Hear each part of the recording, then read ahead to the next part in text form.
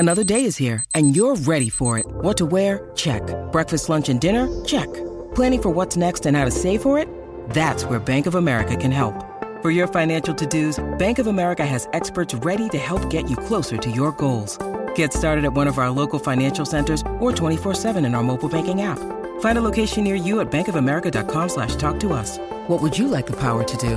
Mobile banking requires downloading the app and is only available for select devices. Message and data rates may apply. Bank of America N.A., member FDIC.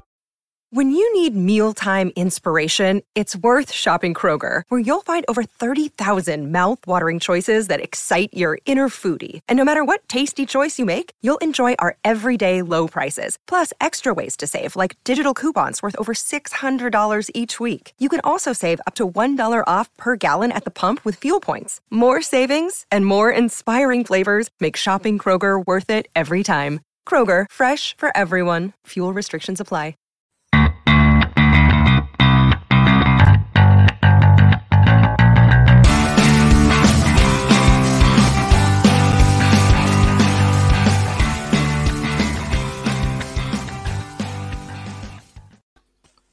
I'll start again. There we go. Sorry about that. Welcome to the Rangers Rabble. On a night where we would love nothing more than to talk to you about how big a week this is going to be for Rangers again. But we are obviously going to have to open the show, gentlemen, and speak about the tragic news that came out of Rangers Football Club today. First of all, let me welcome everybody in the comments. Thanks again for joining us this Tuesday evening. Scott, Brian and Gaz, I hope you're well, guys. Yep, no bad, thanks. Yeah, no bad, mate. Yep.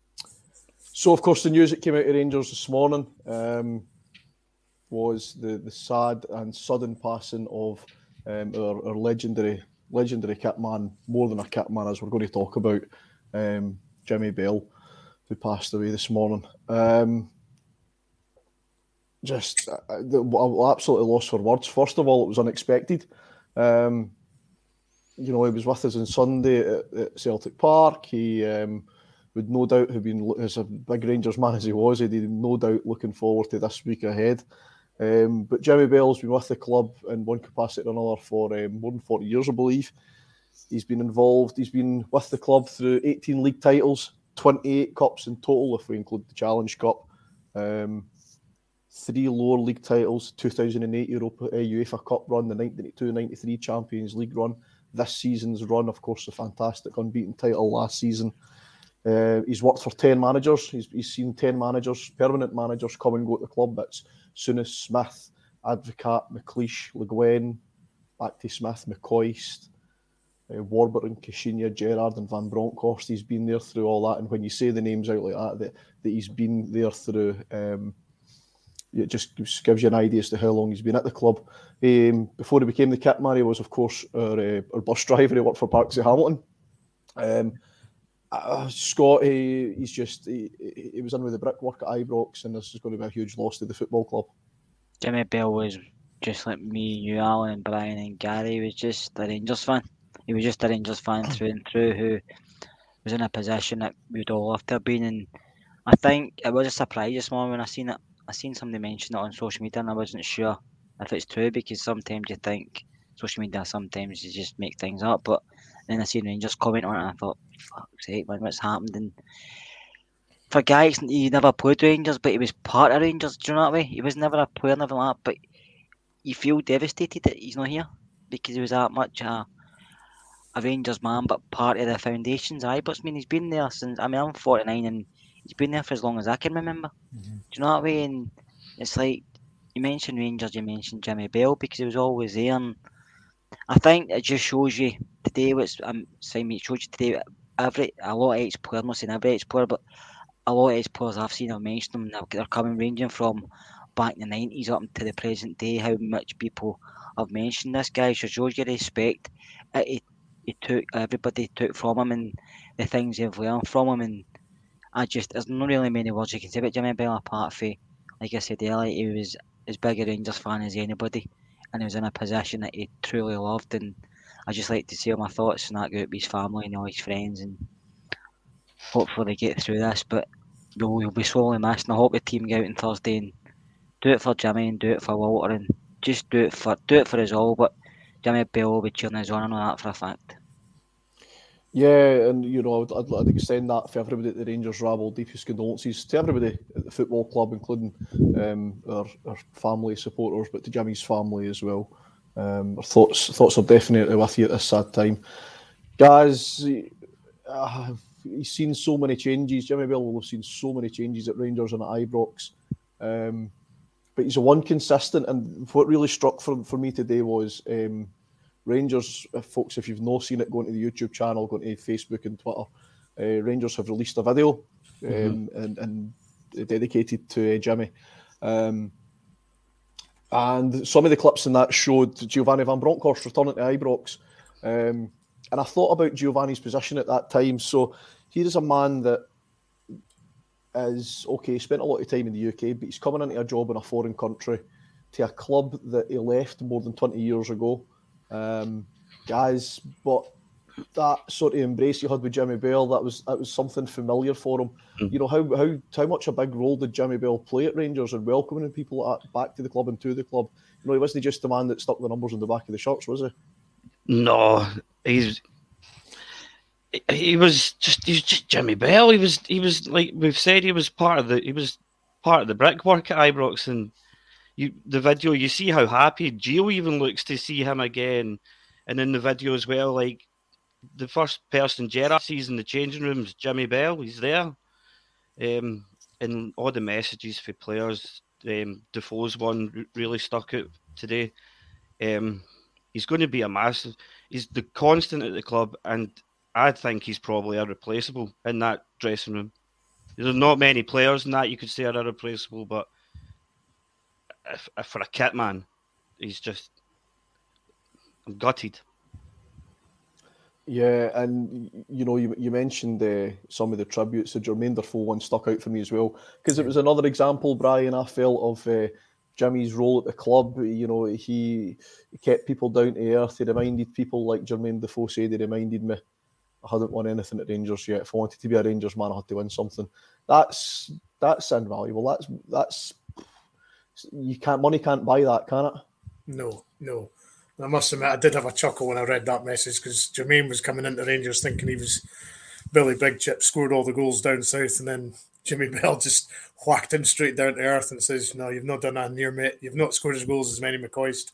So, you've still got a job to do here. You haven't won anything here." So, but I mean, as you say, Alan, in the introduction there, I mean, he's came through since the early 80s of when we were really, really bad.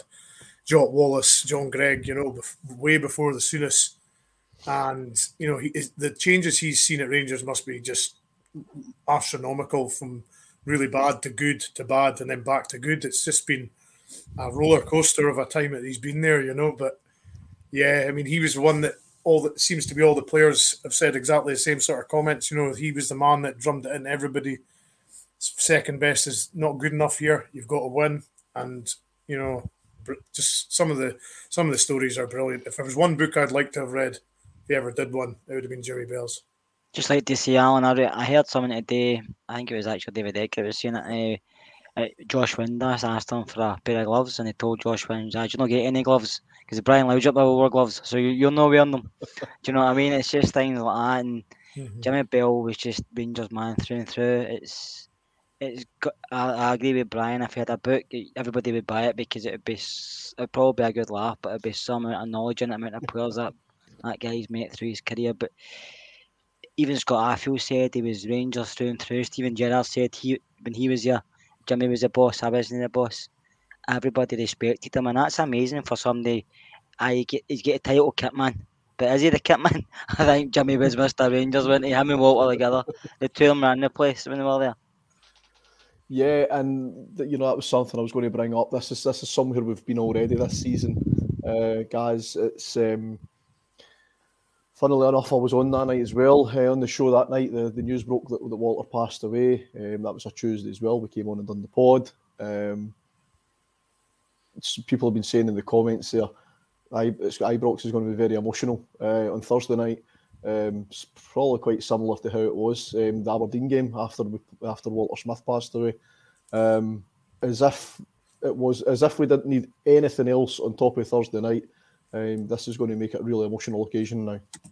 Yeah, I was thinking about it today, and I'm like, we'll obviously do something. There'll be like a minute silence or something. But then I was sitting there, I was like, would a minute applause be better for Jimmy Bell rather than a minute silence for the time he put in, or do we do both? Do we do one in like maybe the minute that for every year he was at the club, we do it on that minute, and then do the silence at the start?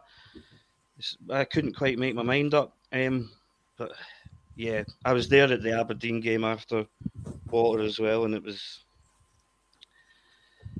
difficult. You know, like Walter was probably the first one from when I started watching Rangers that's went. I know, like Sandy Jardine, that's went since then, but as when I was growing up, Walter was the first one, and then now there's Jimmy. It feels as though the old guard are starting to go, and I don't know how. I'm just gutted. Like I say, I'm gutted.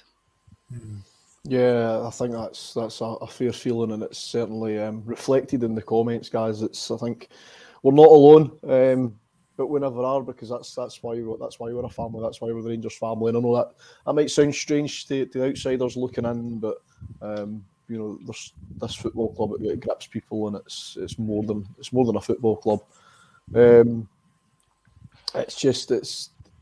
It's absolutely shooky. I was the same as a couple of you guys have mentioned. I didn't know if it was true or not. I heard the rumour at my work, and I thought, here we go again. Because was there not a rumour last year, Brian, something similar?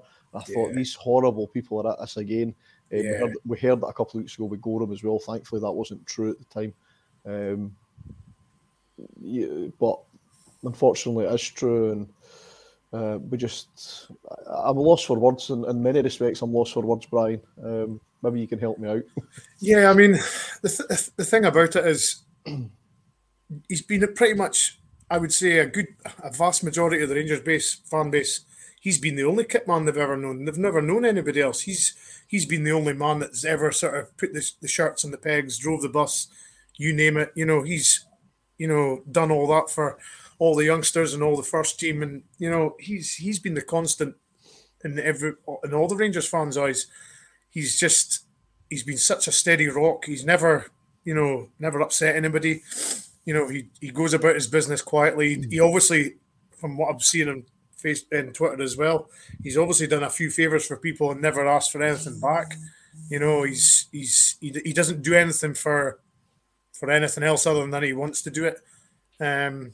He's just genuinely one of these guys that he just loves to help folk, and he was doing a job that everybody would kill to do. I mean, as you say, some of the tributes are coming in from all the ex-players, and even out with the sort of Rangers families, amazing as well. And I think that shows you the feeling that everybody's got. I mean, he's just a lot of people are saying he's Mr. Rangers. Yeah, Nicholas Stubborn making the comment, best way to honour the most famous Kitman in football, and that was another thought I had. I was thinking about. We were calling him our legendary Kitman. Yeah, I couldn't name any other Kitman in world football. No.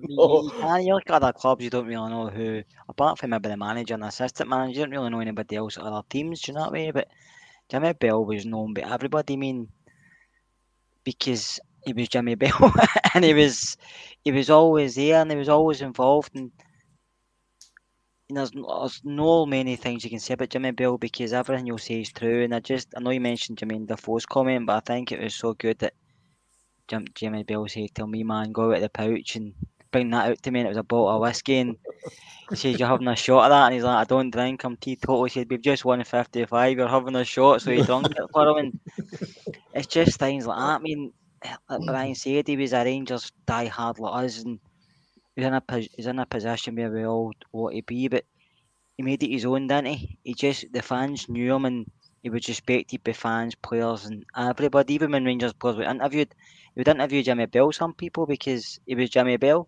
And do you know what I mean? Interviews, you see him interviewed and he was, I think everybody's probably met in his life probably liked him, no matter who it is, because I think he just comes across as a genuine guy. If they didn't like you, he'd probably tell you that as well. But Amaruso, and somebody mentioned Amaruso saying, "I'm not green in this dressing room." It's just class, Jimmy Bell. He's just and somebody also said old school Ranger, and he was a Rangers fan, and that Rangers were his life. To be honest with you, I know his family and that were there, but Rangers were his life. It's like us. He was in part of the Rangers family in a very big way.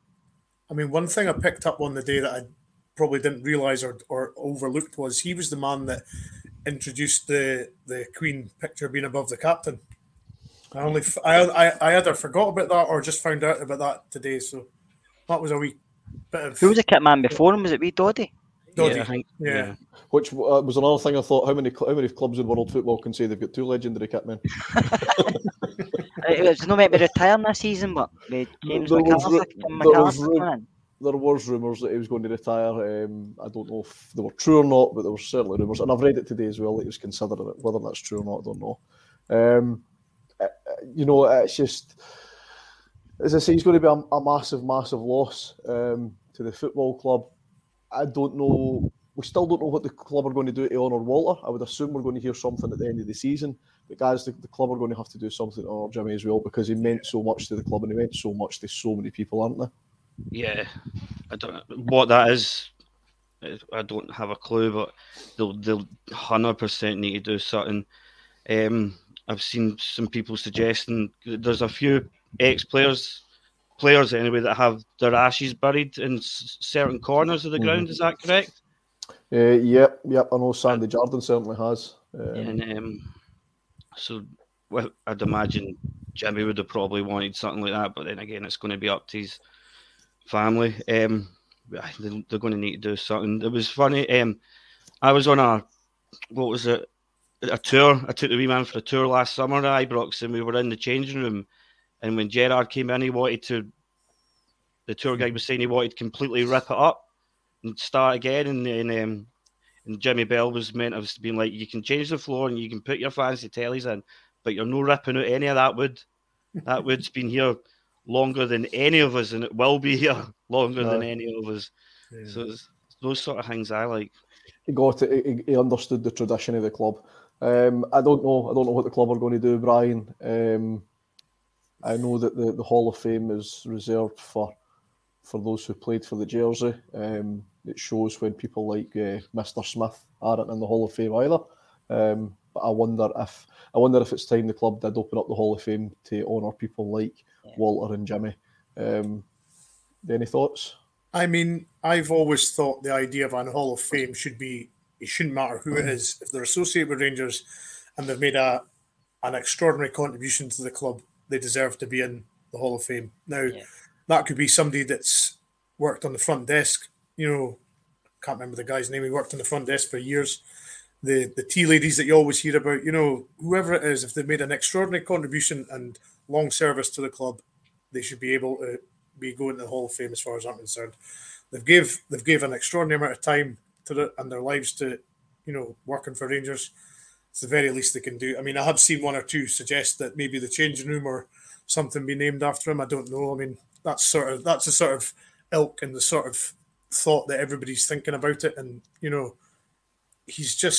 that was his office at the end of the day, his room and the changing room. So sounds a nice enough idea, but I mean, they might have other plans. I don't know, but they need to do something, because to think that Sir Walter and him could not be in the Hall of Fame is pretty tragic. Yeah. I know it's early days. The news only broke this morning, so we'll leave that in the trusted hands of the club, I hope, and hopefully we'll hear more of that. As I say, we know that the museum's been built as well, so they might tie something in there with Jimmy. I'm going to leave that there just now for Jimmy. We're going to mention him through the show tonight, but I want to go on and talk about some of the other points. But yeah, keep your comments coming in, folks. Keep your questions coming in for the guys. If you've got any stories of Jimmy, please feel free to share them. If they're clean, we'll get them up and have a laugh. But yeah, the sad news coming out of Rangers today, just to confirm, the sad news coming out of Rangers today, that Jimmy Bell has sadly, suddenly and tragically passed away, and our thoughts with his family at this time. So, Jimmy's last game, Jimmy's last goal, quite fittingly, guys, against Celtic, 1-1 draw. How did you feel after the 1-1 draw on Sunday? I wasn't angry, but I wasn't like too upset. I was happy that we managed to stop their party. Even I personally thought the league was over anyway. Even if we had won it, I couldn't see them dropping another 4 points. So, but I wasn't too downbeat. I thought we deserved to win overall, especially the second half. But no, I wasn't too downbeat about it. Yeah, Brian, I tend to agree with that. I mean, personally, I thought it was going to be quite far fetched to win the league. I know we've done it before. We've turned around in short time frames, margins like this, but the league was pretty much gone. We postponed their party. They never got to have it against us, which is what they wanted more than anything else. But I was quite happy with getting a point. I was quite happy with the performance more so, but probably quite importantly, we got through it without any injury issues.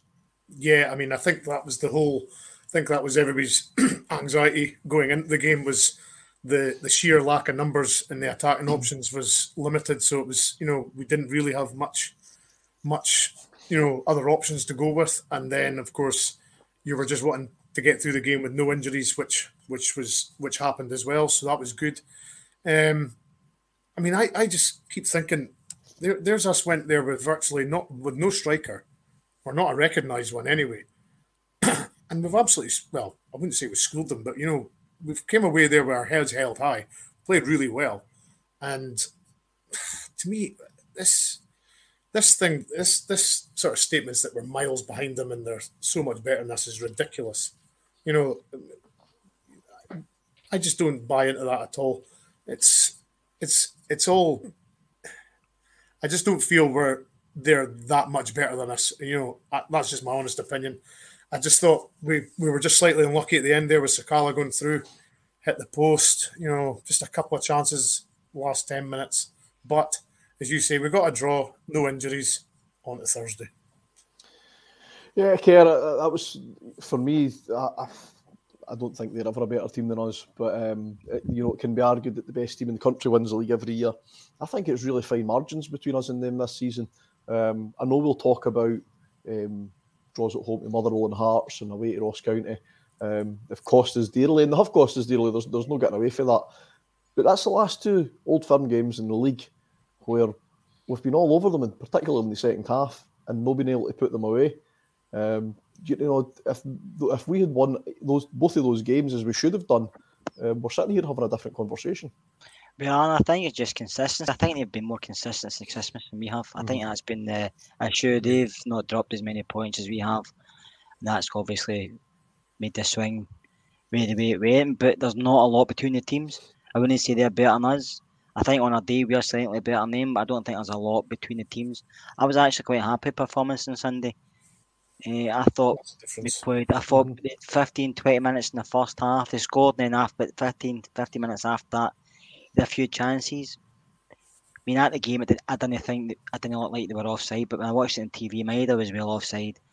I mean, a couple of times, even Jota's header. I mean, Kyogo's in an offside position. I know you can say that, but I think they got a lot of help from the officials again, which they say they never do. But I thought we dug deep again, 1-0 down. We came out in the second half. I'm not saying we bossed it, but we had it in control. Lundstrom was superb. Jack got into the game. I thought Sakala actually made Vickers and Starfield look quite average in the second half, and that must have been Sakala's biggest fan this season because I think he's a hit and miss at times. He can score a worldie and he can miss the easy chances in a row. But I thought he pressed him. You seen it, Vickers slipping. He pressed Joe Hart when he slipped. We've just not took our chances in a lot of games this season. I think that's been the issue. I think it's been because we've not had a lot of help up front. Maybe people injured or people suspended, and I say Sakala's a hit and a miss. But I was happy with performance on Sunday. I mean, I thought the league was over anyway, just because the games left and the point difference. But I think Celtic thought they were going to come out on Sunday and do what they done last time, and win the league and have a party, which never happened. Because I think you've seen it, they never attacked us as much as they did the last time. They sat off us a lot because we had probably more possession. I don't know the stats, but I think we had probably more possession. And only really Jota looked a threat to us. I mean, McGregor, I don't think had a save to make. I know I looked at his stats, but I don't think McGregor had a save. even though he let one in. So I thought we played really well, and I was actually quite happy with the performance. And I thought some of the players get a wee bit of criticism, but apart from the goal we conceded, where the boy Greg Taylor get 4 or 5 seconds to pass the ball to Maida, players were out of position and Borner's left at the back post. Wondering, will I go for it? Will I know? And Jota find me's in. I thought apart from that moment we were okay. I thought we played really well, and I was quite happy with the performance myself. So I'm looking forward to Thursday night on the back of this, because I think the team have got a bit about them now. Yeah. With Gio, I think Gio knows his players, what they can do and what they can't do, and I think they're digging deep for him, for each other and for their manager, which I'm pleased to see. Yeah, and it sort of brings me nicely into my next point. Thanks very much, guys. No losing that game and having the fight and the dig that we did to get back into it, and really, be the better team in the second half. It means we've not lost that momentum going into Thursday night. We've not had the stuffing knocked out of us. Yeah, I'm not I don't watch German football, so I don't know what that result they had last night does for them, or I think it keeps them quite close to their. They've now dropped out. They've dropped out the Champions League places. They're sitting fifth in the league just now. But if we'd came out of Sunday maybe getting beat 2-0 or something, you don't know what that does to the confidence. But with Kerr, I thought we played relatively well, apart from maybe the 10-15 minutes after the goal, and like you said earlier, getting out without any injuries and hopefully having Roof back as well will help. Yeah, I was a bit worried, Brian, after the goal. I thought Barisic's confidence was away again. I'm not going to lie. At one point, I said, get him off, and that was before half time.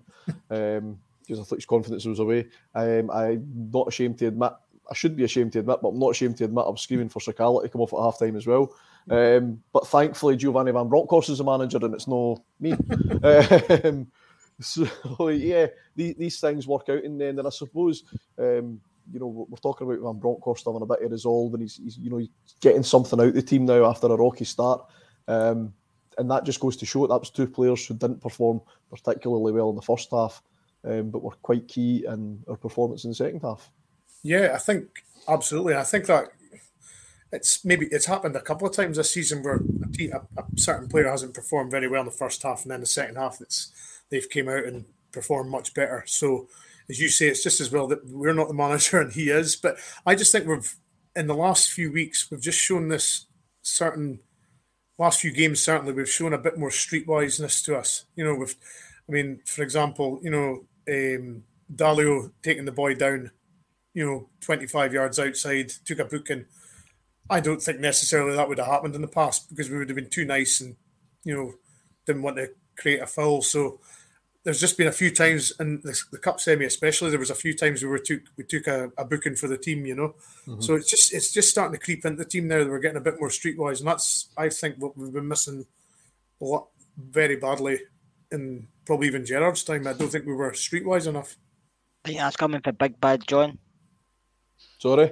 I think that's coming for Big Bad John. I think he's making the team play like that. I think Lundstrom's vital as next season, mm-hmm. And I remember saying it a while back.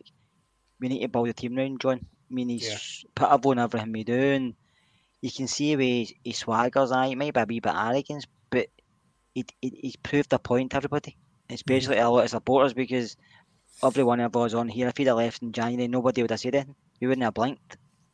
But he's now here, and he's probably the most vital player we've got at the moment. Yeah, I think if he went out the door at the same time as Bacuna, nobody would have backed an eyelid there. I've just said Bacuna, and you've all went, who? I think we'd have probably been in the same position with Lundstrom. I don't think any of us would, because it was a bad start for him, and Gerrard seemed to lose trust in him pretty quickly. But credit to him, he's turned it around. He admitted as well that he didn't realise the size of the club when he came in. Maybe that had an impact on his performances. Maybe he underestimated. Do you think that might be the case, guys? Do you think he maybe underestimated what Rangers expected of him? Or what he expected of Rangers even? I think, if anything, he's underestimated Rangers, which was obviously a bad move on his part. He would have known it after the criticism he took after the Malmo incident. I'm not. his form came in just as Jack was come. See, when they two started playing together, they helped each other. You know, so I think Ryan Jack's got a big part to play in and now, like Kirsty and John Lundstrom's like the first name in the team sheet at the moment. He's absolutely everywhere on that football pitch. I wouldn't. I totally agree with that. I think he is the first name on the team sheet. But another player I wanted to speak about, who's maybe the second name on the team sheet just now, I have been so impressed with Calvin Bassey in the last few weeks, Brian. Would it be unfair in Calvin if, let's say, Goldson signed in a contract and John Souttar came in? Would it be really unfair in Calvin Bassey if he lost his place in the team today too, or even if Ellender came back? I think it would be, and I've certainly not been Mr. Calvin's biggest supporter lately. I still feel sometimes that he gives us a wee bit of a heart attack sometimes when he's in ball possession. But as far as tackling and pace, he's got that in abundance, and he's got a big heart. I think that would be kind of harsh. I really do, because he came in primarily as a left back, but then he was shunted into the centre half because of injury, and he wasn't great the first few games. And if you're not used to a certain position and you're suddenly put into it, it's difficult to adapt, because we don't see the training and what happens. But I think it would be unfair. It would be a very, very brave man to take Bassey out and put Souttar in, for example. But Gio's the manager, thankfully, not us. Yeah, as we've said, Kerr, just as I say, I've been really impressed with him lately. As Brian says, he sometimes does give you that sort of scary moment where he's got the ball at his feet, but he's learning. Yeah. He's young and he's learning. I'm as you know as you guys know through our group chat. See, when it comes to football, I'm a traditionalist, right? I like things a certain way. See, for me, you need two types of centre back. You need a centre back that's clever with the ball at his feet, and you need a big bruiser. Yeah, for me, Calvin Bassey fits that role, and that's what I like about him. If he can learn to play with the ball at his feet as well, then good luck to him. But he fits that bill, doesn't he, Kerr? He's the bruiser. Yeah, I mean, I've said all along, I think his best position is centre back. At left back, he does okay because he's got injury to go up and down the park, but his distribution lets him down at times. So I think centre back's better for him because he just defends, he clears. When he does maybe try and play a ball, he does get himself into trouble, but at centre back, he just defends and he's getting better at it. You've seen it in the games against Celtic, he's getting better. And a couple of times on Sunday, he was out of position, and you thought, but he's got the pace to recover. You just don't want him to recover all the time because that means he's constantly making mistakes. But he's working on his game and he's going to get better. I mean, he's only still 22, and I mean, he's built outside the house, so he's going to be very difficult to knock off the ball. And I think you've seen it in the semi-final of the cup when Gio used him as in every time Rogic get a ball, he went out of the back and went onto Rogic, and he was out. He actually did lasted long Rogic because he couldn't get by Bassey. And I think Bassey can do man-to-man marking very easily because he's solid, he's got the pace and he's got a physicality. So I think jobs like that he can do no problem. So I hope if Connor does stay, which I still hope he does, because I think we should throw the kitchen sink at him because I think he's a best defender, Connor Golson, but if he does stay in, Bassey has to be centre-back. John Souttar, to me, he's got a lot to prove still. We all know he's a decent player, but he's got a lot to prove. I don't know if he can play 2 games a week still. Helander, you don't know if he can do that either, and Balogun's probably away, so I think we still need one more, but if Connor's there and Bassey's there, then they two, for me, are starting next season. Yeah, I would agree with the Souttar comment. I think Souttar may be similar to Ryan Jack in the fact that when he plays he'll be good, but I don't think we'll get 5 or 6 games in a row out of him, which is unfortunate because he's a decent player, but we might just need to go with what we've got there, and I'd be more than happy to see Bassey. And people are saying in the comments, guys, that he's learning all the time, he's growing all the time. If he keeps in this current trajectory, he could possibly go for big money in the future as well, so it's probably within Rangers' best interest to get him tied down to a longer term contract. Definitely.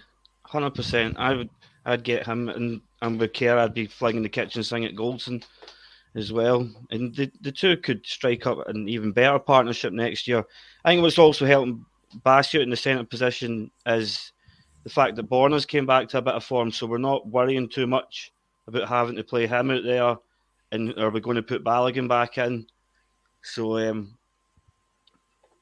Bassi, get him down on a contract because he's 22, and he's only and the mistakes he was making earlier in the year at centre back was as though he was still trying to defend as a fullback, like the way he would try and kick the ball or something, like the Leon own goal. That was very much him thinking he's still out left back. Yeah. When he's thinking the goal's maybe a wee bit further away than where he normally is. And then, because if 9 times out of 10, that's going out of play. If he's in left back, at centre back, that's going in the back of the net. So he's like, right, I need to think my positional awareness a lot more. So he's only going to improve. Yeah, and he will improve as he gets older, and you know the experience the other guys round about him.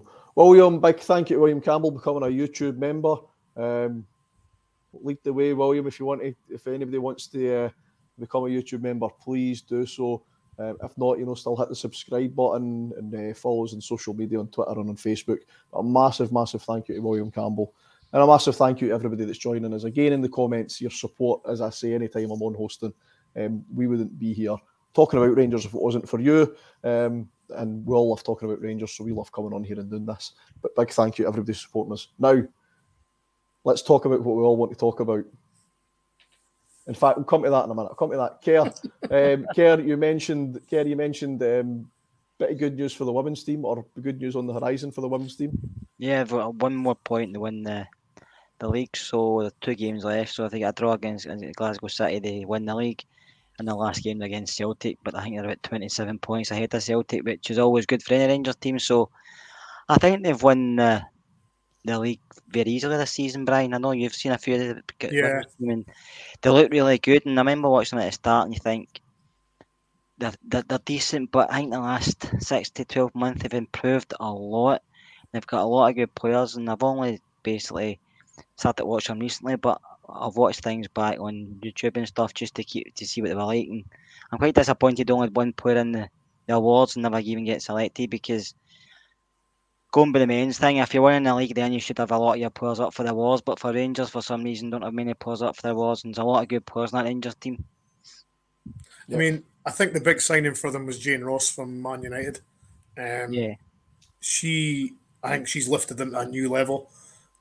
She scores goals for fun. I mean, she's some of the goals she scored this season has just been unbelievable. Headers, chips.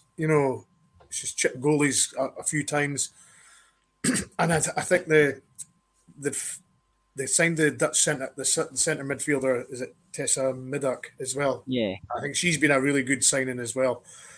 And I think to think that they only had 1 player out of 8 in the Player of the Year awards, and they're, so far ahead in the league, and I just find that totally baffling. I think that's totally disrespectful to the Rangers players that have played all this time, that put in all that work and not getting recognised for it. But in saying that, they've strolled the league, and they put a lot of money in last year, and I think it's starting to pay dividends now. They've got Champions League football next year, so we'll see how they go with that. But that's good for them to get that, because it also gives the Rangers brand out there, but in the women's game, so it's good because women's football is getting bigger. I know a lot of people don't watch it, but watching the English teams, watching the European teams, it's getting bigger all the time. A lot of people might not fancy it, but some of it is quite decent. To be fair, I watched a bit of it, and some of it is quite decent.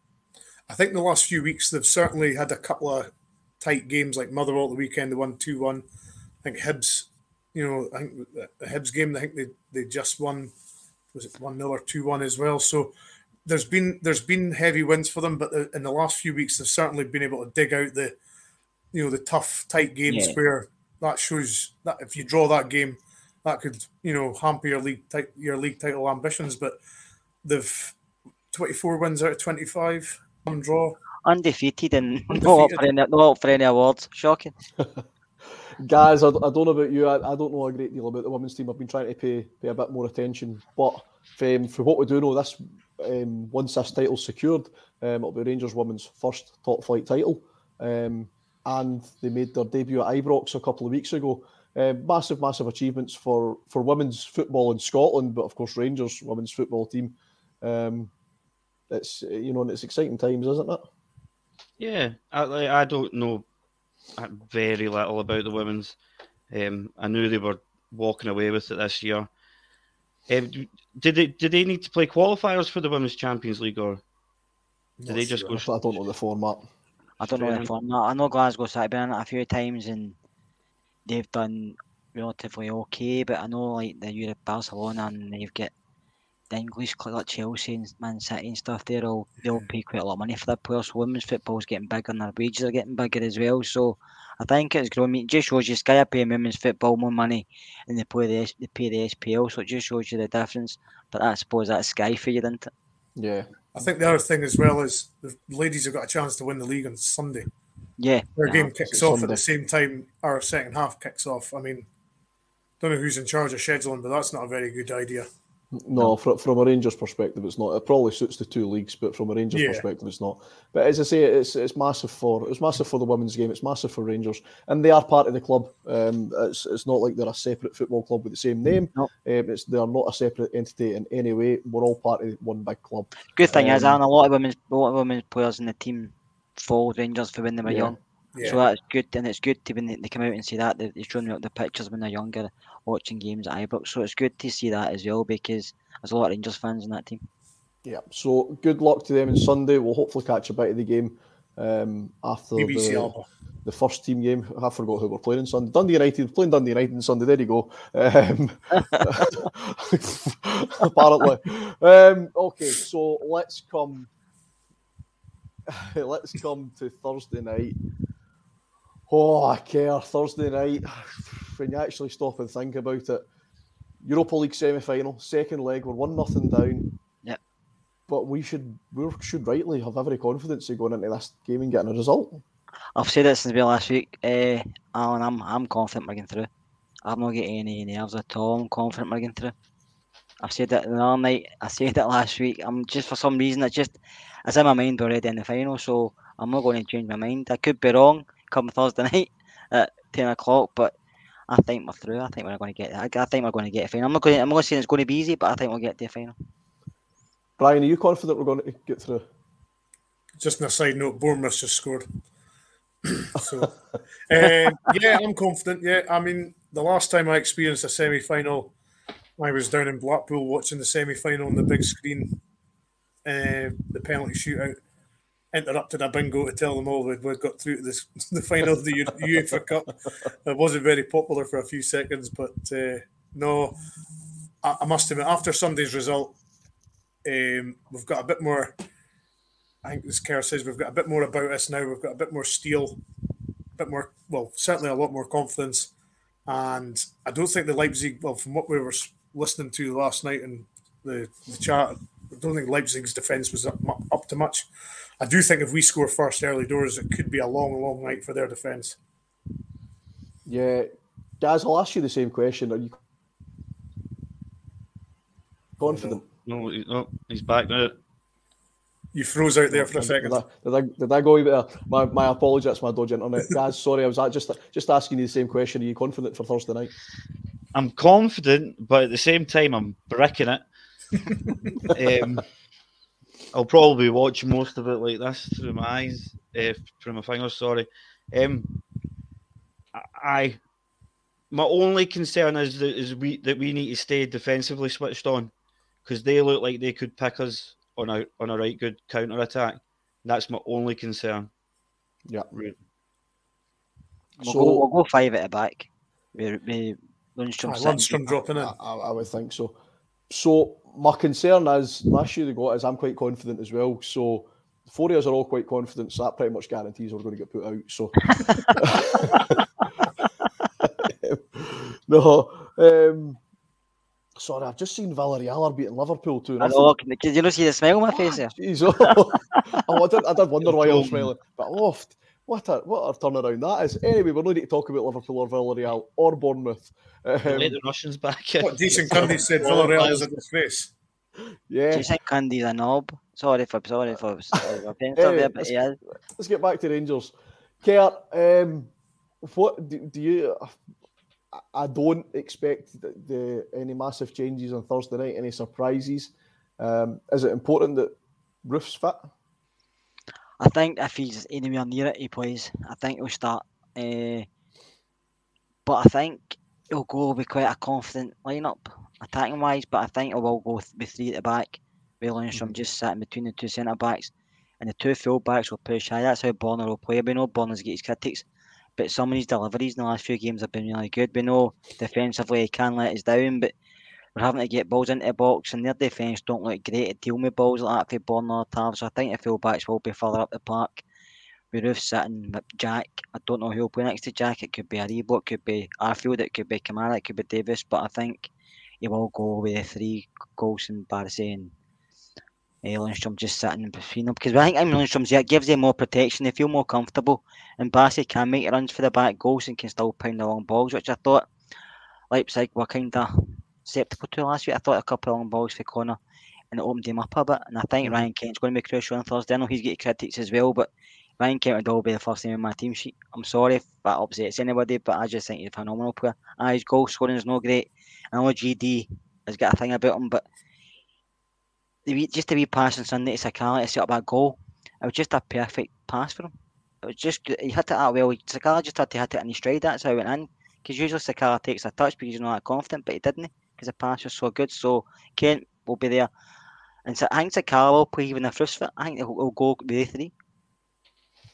Possibly. I don't know if he'll. I really don't know because I don't know where Aribo would then fit in there. But guys, just on the Ryan Kent thing, Ryan Kent looked really up for it on Sunday. We need that Kent to turn up, don't we? We need the Ryan Kent that's up for it, that's willing to take players on and beat them. We don't need the Ryan Kent who, let's face it, can hide from time to time. That's is Ryan Kent. I keep calling him Ryan Kent as if people don't know who Kent is when I say Kent. Kent. If do you call Kent? Kent. Is Ryan Kent the key to our success on Thursday night? He's a massive part of it. Absolutely massive part. And these aren't, when you're talking about Kent hiding, these aren't usually the games that he goes hiding in. These are the ones you usually see him. So he's massive to us tomorrow night. And as you're saying about Sunday, he just hates them anyway. So yeah, it's Jimmy Bell must have rubbed off on him somewhere. It's just, folks, I'm going to ask you all. So I might as well ask you all now whilst we've got some time left. Let's give me your score predictions, and let's tell me who your goal scorers are going to be as well, because I might fancy a wee bet. Even if you don't think we're going to go through, tell us the truth. I mean, don't all be as confident as us for. Yeah, aye. Listen, Kerr's absolutely right. If you think your heads are in the clouds, tell us. I mean, we'll ignore you, but you can tell us anyway. Brian, is it looking too far ahead of ourselves to start really, really dreaming? Not just about going to Seville, because we make this big thing, don't we, about we're going to Seville or we went to Manchester, and these are phenomenal achievements. The big achievement's going to be winning the trophy, though, isn't it? Is it too early to start dreaming about that, or are we getting too ahead of ourselves to start picturing James Tavernier lifting the Europa League trophy? I've just put the image in your head, haven't I? I know. Let's deal with Thursday, right? We all got carried away in 2008 when we went to Manchester. We all thought we were going to win the trophy, and we probably underestimated Dynamo Kiev a little bit. And I never underestimated Dynamo Kiev in 2008. No, mainly because we're only playing Dynamo Kiev.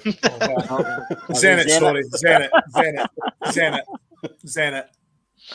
But I mean, professional as ever. And then their best player went to Arsenal. Yeah. But I mean, at the end of the day, let's just get through Thursday, and then we can start enjoying the prospect of the final. I mean, I've always said in sport, there's nothing worse being a semi-finalist because you're so close to the final. There's nothing worse losing a semi-final. And I just hope the players go out there and think, right, we can go this one more hurdle and get to the final. There's one more hurdle to go to get to the final.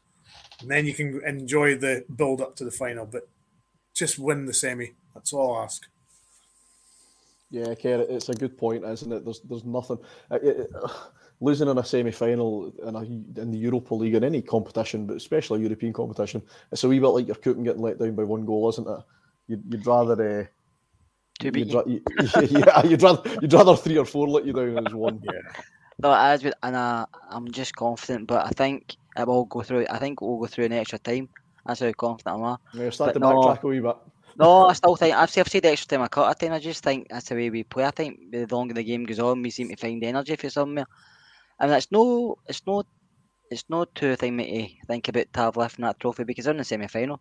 It's only 2 games away, do you know that way? So, but I do think if for some reason we do win it, which we've got a very good chance, I think this would be the biggest and most successful achievement in the Scottish football club in Britain. In the Scottish football club, sorry, in this country. It's done in the last, 50, 60, 100 years. Because winning a European trophy these days with the financial money involved in football, with the teams like Man City, Liverpool has got to play with even the German teams and teams from other countries compared to us, winning it would be phenomenal. And they'll even easily beat winning anything back for the 60s and 70s because football's changed so much. So us doing that, so getting to the semi-final is an achievement in itself, but getting to a final and winning it I would outlive that, and these players would be heroes for the rest of their life, and this would be the biggest sporting achievement Scotland's seen. Yeah, I would agree with that. Guys, I was going to ask that question anyway. Where would it rank amongst Scotland's greatest footballing achievements? But Kerr's story stole my thunder a wee bit, so I'll reword the question. It's European football has been reshaped, changed, redesigned. Let's face it, it's to keep clubs like Scottish clubs away from finals because we don't attract, do we? We don't attract compared to the English teams and the German teams and the French teams. So we never know when this could happen again for that very reason. Yeah, I wouldn't say it's necessarily to keep Scottish teams or smaller. I think it's to keep a certain 10, 15 clubs always competing round about there. Yeah. But it'll be almost like some, I don't know what you would call it, maybe a Super League of some sort, I don't know. I think it's in to deal with English clubs annoyed that the UEFA try to bring in a spot for the Champions League next season, like I don't know that historical performances. So some of the Premiership clubs and the Italian clubs aren't happy with that because there might be more games to play, and that's the thing you're talking about because they just want to play amongst themselves. They don't want us involved. Yeah, and it is like a Super League, but it's a different way of going about it, and it's just all about money for these clubs, nothing else. Well, Villarreal's not meant to get the Champions League semi, are they? No. Hopefully they get to the final. Hopefully they do. But hopefully Big John's not too upset. Yeah, guys, I suppose there's a couple of big questions in everybody's lips ahead of Thursday night as far as team selection is concerned. We've spoke about Roof, Ramsey. If Ramsey's fit, does he start? I don't know. To be honest, I've not even thought about Ramsey. I don't think he would start him if he was fit. I wouldn't start him. No. I'll maybe bring him on for the last 20, 25, if we need them. But I think the players that have contributed the last few games deserve a shot at this. I really do. The cup semi, they were 1-0 down, dug themselves out. Europe. I mean, okay, it was a tough game away to Leipzig, but they've gave us a chance, and a good performance away to Celtic at the weekend. I just think they deserve it. I mean, how long would Ramsey last a game? It's just he lasted, what was it, 15, 20 minutes against Celtic, and he was subbed off. So we don't need that again. I just think the other players deserve a shot. I really do, and it's a shame to say it because Ramsey is a brilliant player, but I've half got my mind thinking, well, if we get the final, then Ramsey will be fully fit for that. So I'll ask you that, Alan, because you've probably seen him. Sorry, Brian, you've probably seen him more than any. Ramsey, would you play him? Would you take a gamble? I honestly don't know, if I'm being perfectly honest. I agree that the players that dug us out against Celtic, in the semi-final, and the last two performances as well. That they deserve to be in the team. But that being said, we all know, and I know especially, how good a player Aaron Ramsey is. There's no doubt in the guy's quality. It's the fitness that's the issue for me. So it's really difficult because I wouldn't want to see somebody like Joe Rebo getting dropped for him. And I know Joe Rebo's maybe not hit the heights they did in the first half of the season lately, but he's still capable of performing on this stage, and he's capable of pulling these performances out to get us through these European ties. So I don't know. It really is difficult. At the same time, if Ramsey's on the bench and he came on to make an impact with 20 minutes to go or in extra time, if God forbid it goes to extra time, I think you'll need an ambulance at Ibrox for me, right enough if it does. But it's, I think he's the type of player that could come on and make an impact later on in the game as well. So if he's fit, I'd like to see him involved somehow, even if it is sitting on the bench. I'll say to these, we just start him and Roof if they both are more than 100% fit and play of others who have been playing, especially Arfield, who I think starting to come into a game because he's playing regular games. I would probably, if they both not 100%, I'd probably go with one or other for the start. I'd go for Ramsey. Sorry, I'd go Roof for the start. Mm-hmm. Although having said that, I thought Rebo done quite well on Thursday night when he played centrally. It really is difficult. I'm really glad I'm not Giovanni Van Bronckhorst right now. What about you, Brian and Gary? Would you play them? No, if they're both Roof over Ramsey for me. Mm-hmm. If they were both fit, I wouldn't play both of them because you're risking too much. If they're both still maybe even niggly a wee bit, I would go Roof. Yeah, hell of a gamble. I mean, if Roof plays and Ramsey plays and they get injured again, then they're out of everything for the rest of the season. So, I'm just more inclined to keep them on the bench if needed. Mm-hmm.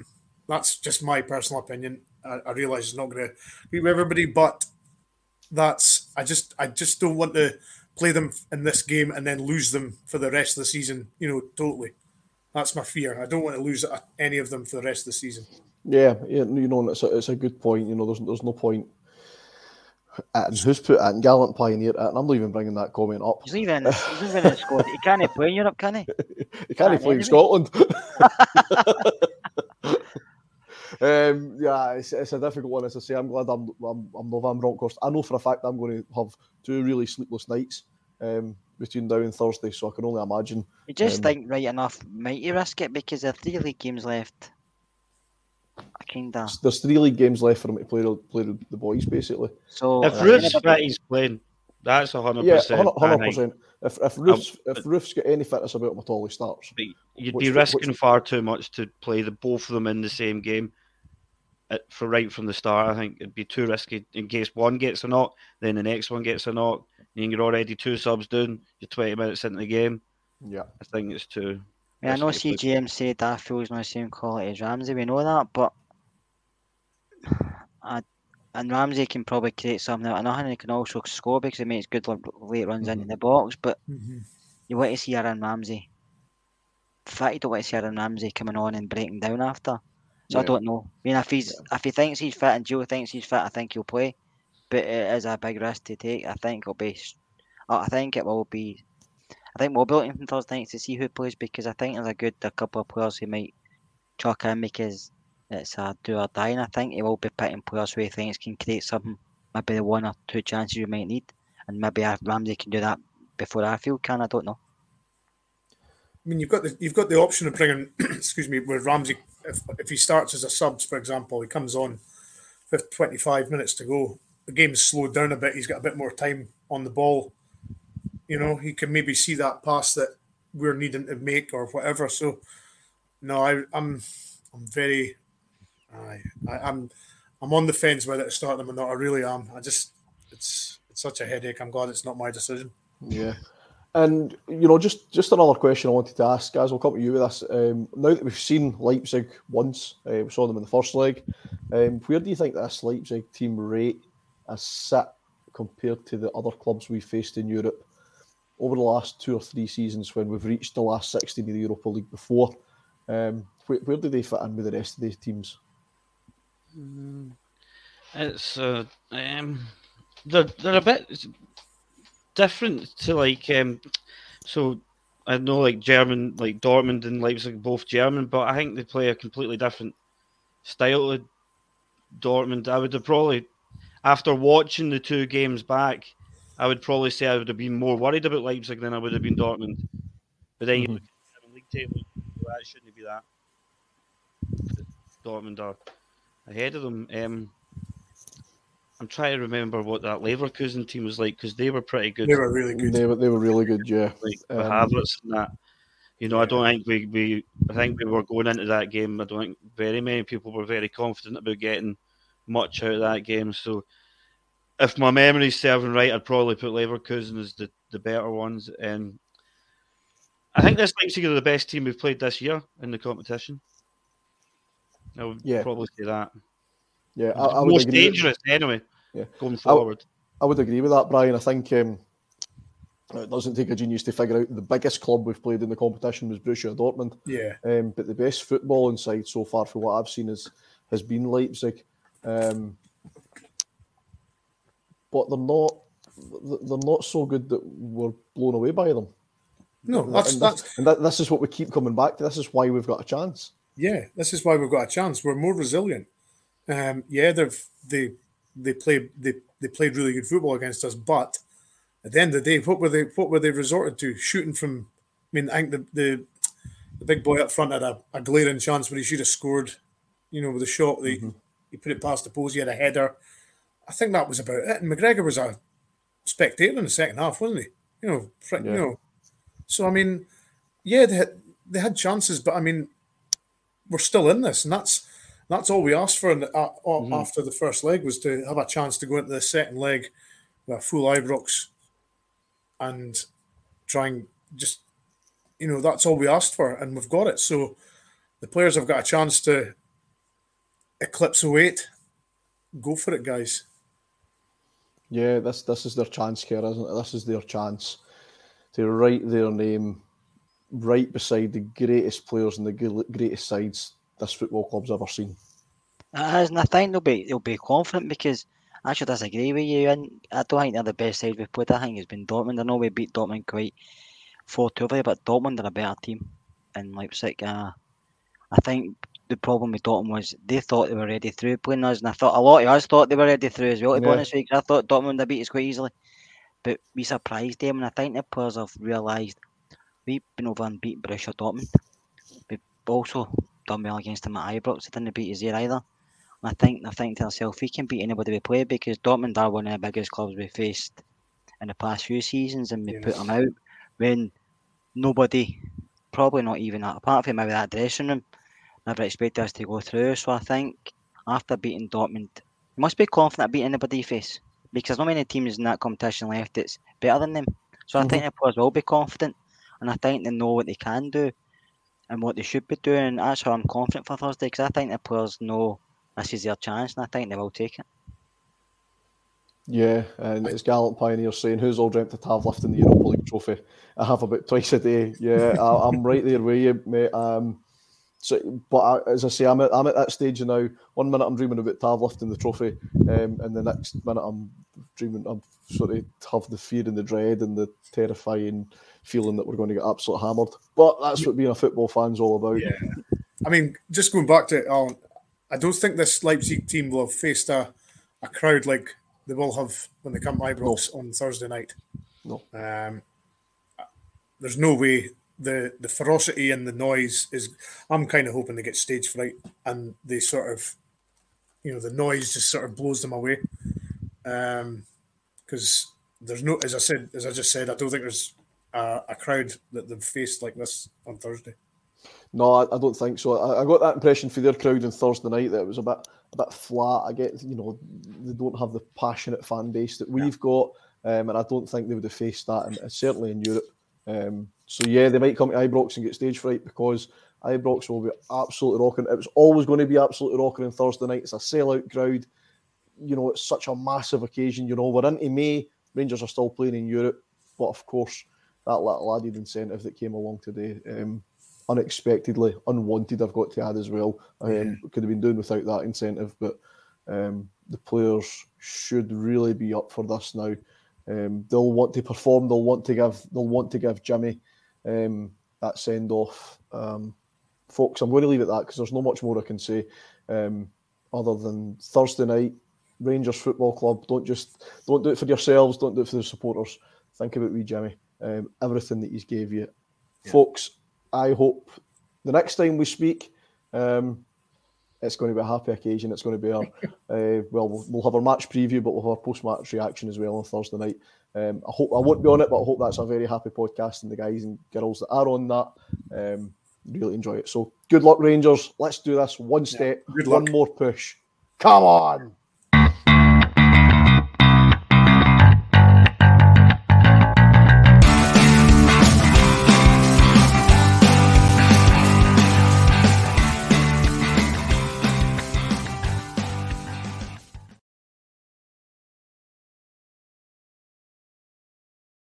Sports Social Podcast Network.